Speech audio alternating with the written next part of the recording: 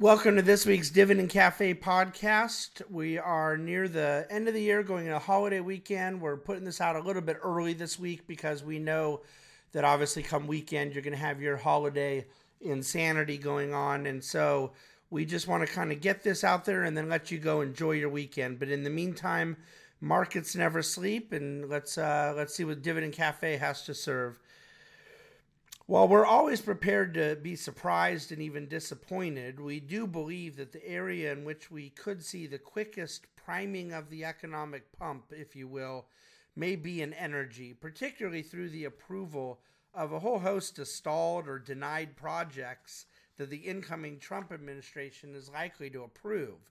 From the various tax reform bills being discussed to what may happen with a repeal or replacement of Obamacare, to increased defense spending and changes in financial regulations, investors are out scrambling to predict what these Trumpian policies may impact what parts of the market and in what ways. And through all this, we actually see energy being the area most likely to benefit the quickest.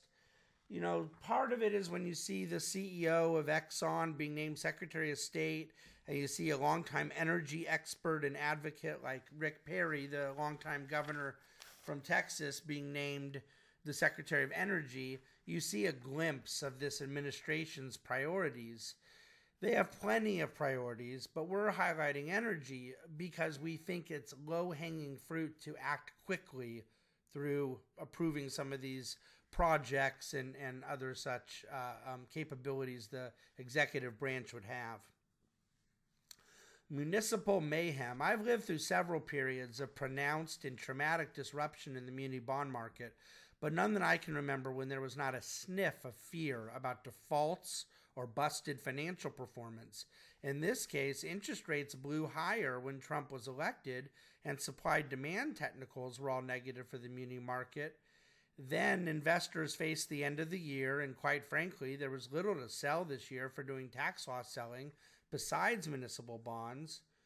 And then all that distress led to snowballed investor response, and so we got the muni route we got.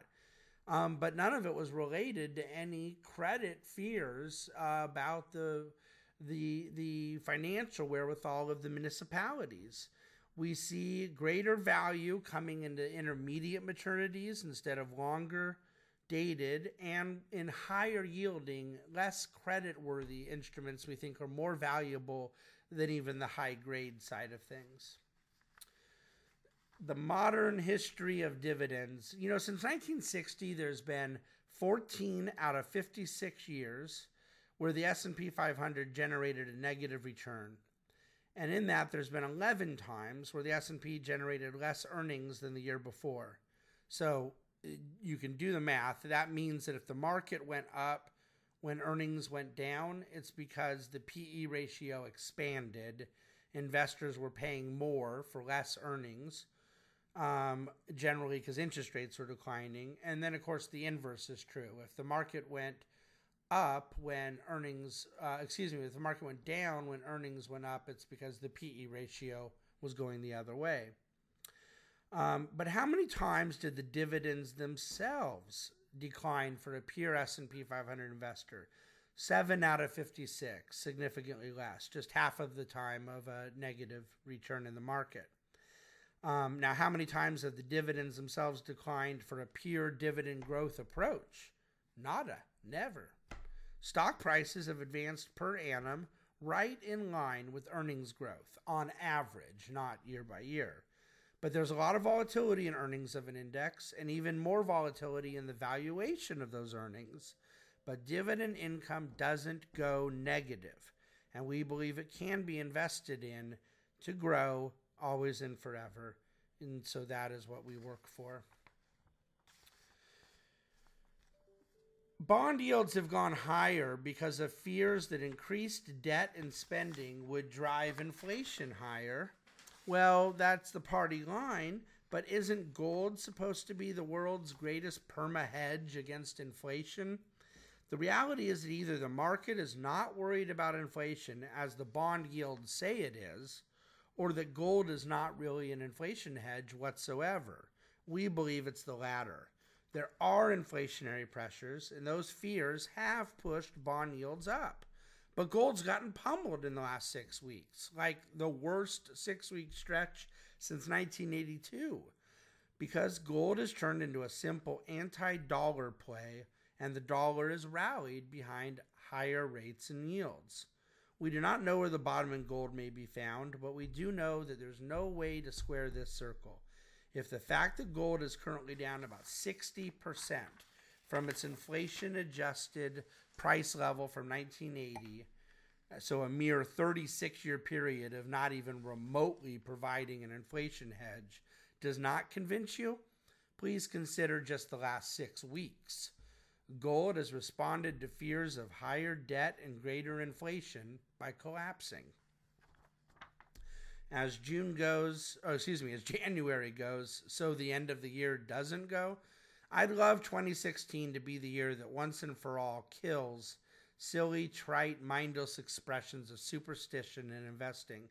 January was a bloodbath in markets, and voices proclaimed this bodes poorly for the rest of the year.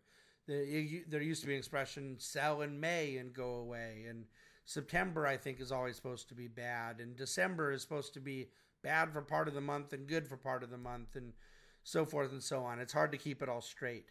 The idea of developing investment policy around calendar occurrences is insane. 2016 proved it repeatedly.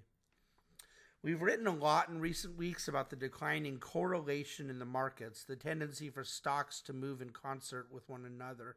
We consider this a very, very healthy development that this correlation is totally broken apart, especially for tactical, fundamental, active managers like us. When everything's going up and down together, it's hard to add value.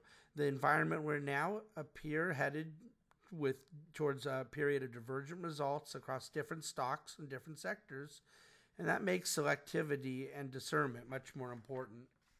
And we have a chart kind of illustrating exactly how low these correlations are from one sector to the next and across the whole market in this week's dividendcafe.com entry.